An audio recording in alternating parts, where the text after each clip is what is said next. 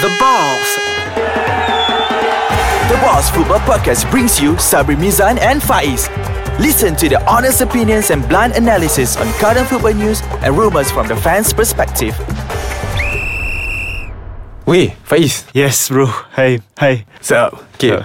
Dude, aku tahu cerita ni cerita lama lah. Tapi okay, since we I think sebulan. okay. Kau rasa apa kau nak cakap? Malaysia kalah dengan Hong Kong tu. Oi, ni I think dia dah lama dah. Lama dah lah. Tapi aku why is it still new? tak ada, it lingers in my mind kan. It lingers in my mind sebab the same day yang Malaysia kalah dengan Hong Kong, they're not yet qualified or disqualified lah. Tapi the same day Iceland qualified to World Cup. And Iceland is one of the smallest country in the world. Satu.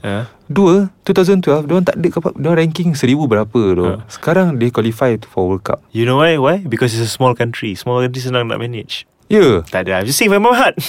India hari tu main dengan Portugal friendly. India main dengan Portugal 0-0 kan. So anyways, boys and girls, we're back with the balls. Yes. My name is Sabri Mezat. That's Faiz. And we still have a guest for our show today, Carl, for Padang Bola Sepak. Padang Bola Sepak. He's forcing us to join lah. I say okay lah, boleh lah join. Anyways, so our topic today is bila Malaysia nak qualify World Cup? Oh, that's a direct question straight to you, Carl. Not within my lifetime. Oh, jauh. Come on, man. No, seriously, not within my life. I think we've discussed this before. If Southeast Asia gets no, what did I say just now? If World Cup final opens up 250 slots for the finals, then we may have a chance. That or Malaysia host World Cup. But no lah. But then I think the under 16 boys is doing well. That's actually a good question. How do you qualify country like to host a World Cup? No, there are rankings to. You have to have rankings is important, right? Ranking is important. Okay. Because macam tak ada orang pergi Bangladesh buat kat Bangladesh kan. Because ranking. But Qatar ranking not so good lah. Qatar sebab dia ada corruption. So that's that I'm waving the money sign. So anyways, so under 16 is doing well. I think they're going to do well. They can qualify lah. At least Piala Asia yang currently Malaysia tak buat well lah. But okay lah, but back to our topic kan. Macam bila kau rasa Faiz Malaysia kan, ataupun boleh ke Malaysia di qualify World Cup? I have so much high hopes on the NFDP boys. Had or have? Have. I still have, because they're still not there yet. I mean, they're still developing. Not this generation, maybe the next generation. I takut once this generation fail, the new generation of NFDP fail, they will give up and start a new one. So I don't think so. They should just continue. Well, basically, like he said, in his lifetime, no. I believe yes. I believe, I don't know why I'm being positive, but I believe I can see Malaysia in the World Cup, and I cannot wait to that feeling to come. Yeah, I can too actually. But I think the under-16 boys can go far lah. Yeah. But then the challenge would be who would macam sekarang we have under-16 kan. But what's next for the under-14, under-12, faham tak? It must be continuous. There's the progression, faham tak? There's always a continuity about it. Macam if there's none, that is worrying. Sebab our culture kan kat sini, kat Malaysia ni, every players at least sampai under 17 diorang bagus. Tapi after 17 diorang drop down. What's wrong with that? Macam for example, during the 2000, the K. Rajagopal time period lah, for example, when that Suzuki Cup team menang, everyone was excited for the next batch of players coming in 2011. So macam at least from there there's a progression. And he noted that his objective was to qualify for Asian Cup. Tapi, did he? Yeah, Asian Cup. Yeah, he did say that. No, did he qualify? No, tak qualify because we just narrowly missed out on the qualification lah. But I mean, back to that point semua, at least during that era, when we had that first 11, that first team, national team squad, we were still excited for the next batch yang datang to come in. So and also the incoming batch that's coming in from that juga, because during that time too, we had Shafiq Rahim. The next one was Nazmi Faiz, and the following one was Khairul Anwar Beto. And but then Nazmi Faiz pun didn't do well juga kan. What I mean is, back then, Sorry. Were you there, Sabri, when Rajagopal's time? Yeah, you were working at FAM. Yeah, I was working. No, I wasn't there. Dola. But I was there when Nazmi Faiz came back from Portugal. Same flight. Oh yeah? Yeah, man. What were you doing in the flight? No, I was from Singapore. He transited in Singapore. Then I was wondering why is he in this flight. Tengok after one day, tengok lah dia balik sebab homesick. That was the flight lah. But okay, we go on a break. After this break, we're gonna talk about the challenges of qualifying and the current football team. Faham tak? What the challenge? I mean, the coaches are, should we take foreign coaches or not? And apa semua. So we'll be back. Well, are we in the World Cup yet? No, not yet. I thought when I woke up just now. No lah. So we're back there. So okay, let's talk about the challenges of Malaysia to go qualify World Cup. Macam what is so hard? I'm not saying it's easy but why is it so hard? For me, it's just sustaining and just keep doing it, and keep out producing good players keep out the politics out keep the politics out. Yeah, that's all. Agreed. The thing is now, the challenges, from my personal opinion, the challenges of Malaysian football ni, because we are always unsure of our directions. You faham tak? Tukar-tukar. Kita tukar. Management always bertukar. Coaches asyik bertukar. And then there's always new mushroom. Faham tak? For example Mushroom macam mushroom nenek. Good mushroom macam, okay, we have macam academies. We have a lot of academies and all. And then suddenly NFDP came about. So NFDP is the potential academy that will produce players to go to World Cup. Okay. But how long can NFDP last? Sebab it costs millions tau to do that. Faham tak? Whoever who is investing in NFDP would continuously invest in NFDP for years to come. What would motivate them to continue on? Because there's no return now. There's no return.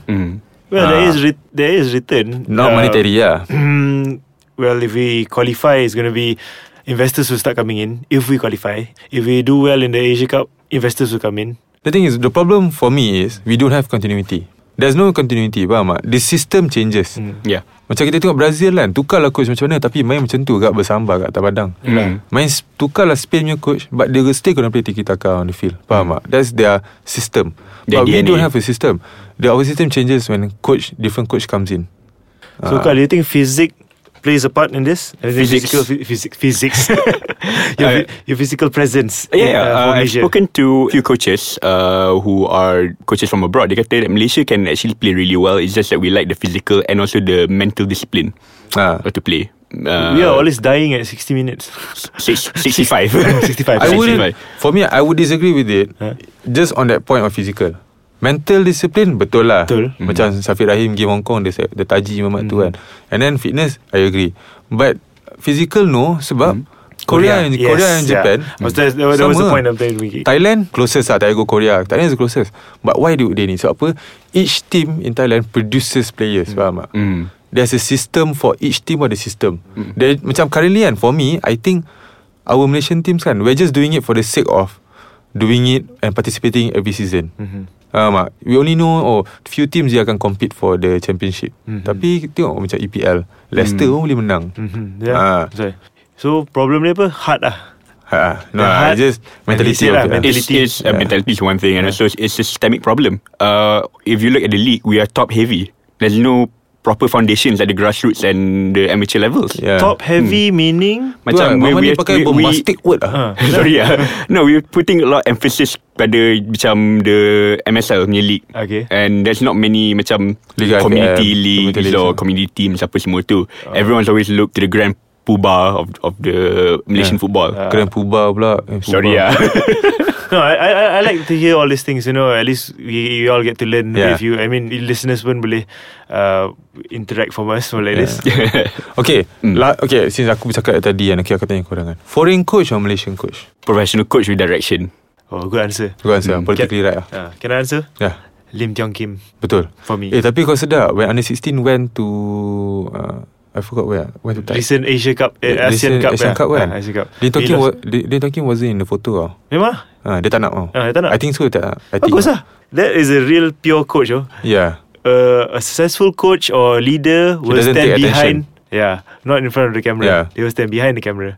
Okay, so you're saying you don't care any local or foreign coach as long as with direction. What if Arsene Wenger comes in? Of course. Look, he'll bring some professional into the team. If it's a French guy. No, he'll bring that diet. He revolutionized the diet in EPL kan? Oh, I didn't know that. Yeah, he did. So he can bring that culture into Malaysia. Tapi it's gonna be tough lah because you're going against a system yang macam tak nak berubah. Okay. Coaches ni untuk aku pula challenge dia is we always want to change coach kan after short stint. Yep. Macam Who's tak the perform, longest? tak perform, ciao. Tapi macam tak perform tapi it's not like Rome wasn't built in a day. Yep. I mean like macam it takes a long time to build a sustainable team. Faham tak? Agreed. Just to add on that, from a fans perspective, fans pun kena ada expectation management. They cannot be frustrated too easily.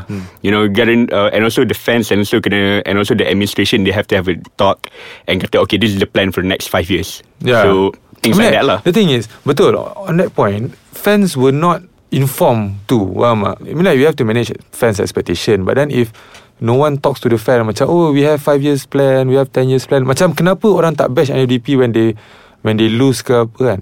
Because we know, everyone is well aware that NFDP is a long-term program that to allow them, the objective is for them to qualify under 16 World Cup. Faham tak? So when they started off, it was 4 years ago kan? Under 12. There was an expectation management. So if diorang kalah at under 13, they macam no, it's okay, because they are still in the training phase and going towards under 16. Yes, exactly. So that means they know, that's 4 years. Berarti macam kita tak ada, so Vilo mengada. Coach Nilo. Vilo mengada ke? Mengada. Tak ada mengada. I think he'll be sacked soon. Tu lah, it's sad lah. It's sad, you know. But then macam if he were to be sacked pun, yelah, new person comes in, tak kisah lah, Wenger masuk pun. Tapi kalau dia ada 2 bulan 3 bulan je, then dia pun tak nak ambil. Of course. No, I lost hope in the seniors. As in now, I told Carl, I told you before this that I rather look onto the under 16, under 14s now. Because I want to look in the future. I want to 2050 we are like at least competing in Asia Cup already. That's all I want. No, I mean like right now, yes, we may have lost faith on the current set of squad lah. I didn't lose faith. It's just that I don't believe in the system anymore. Okay. Whenever these boys these players main, like the under 23 players masa main kat SEA Games, you should give our support lah bila diorang main on the field. Lepas game, then kalau kritik ke whatever tu, that's nonetheless, support is support lah. That's different topic and I mean like it's good. So what we're going to do is we're going to wrap this show, and next show maybe we're going to talk about neutralizing players. Maybe because there are a lot of neutralized players kan, macam you have Insta, Kiso Insta and all, Darren Law and all. So we're going to talk about that. Alright, thank you Carl. Thank you Carl. Maybe, thank you guys for having me. No worries. Maybe the next one we'll talk again. Maybe next one we invite some friends more. Okay, cool. So we're gonna wrap this up. Do comment down below. Follow us on Instagram, Super Bobai Cup, and myself, Sabri Mezan, on Instagram, and Padang Bola Sepak on Twitter lah, senang. Twitter. Okay. So catch you guys next week. Okay, bye. Bye. Bye.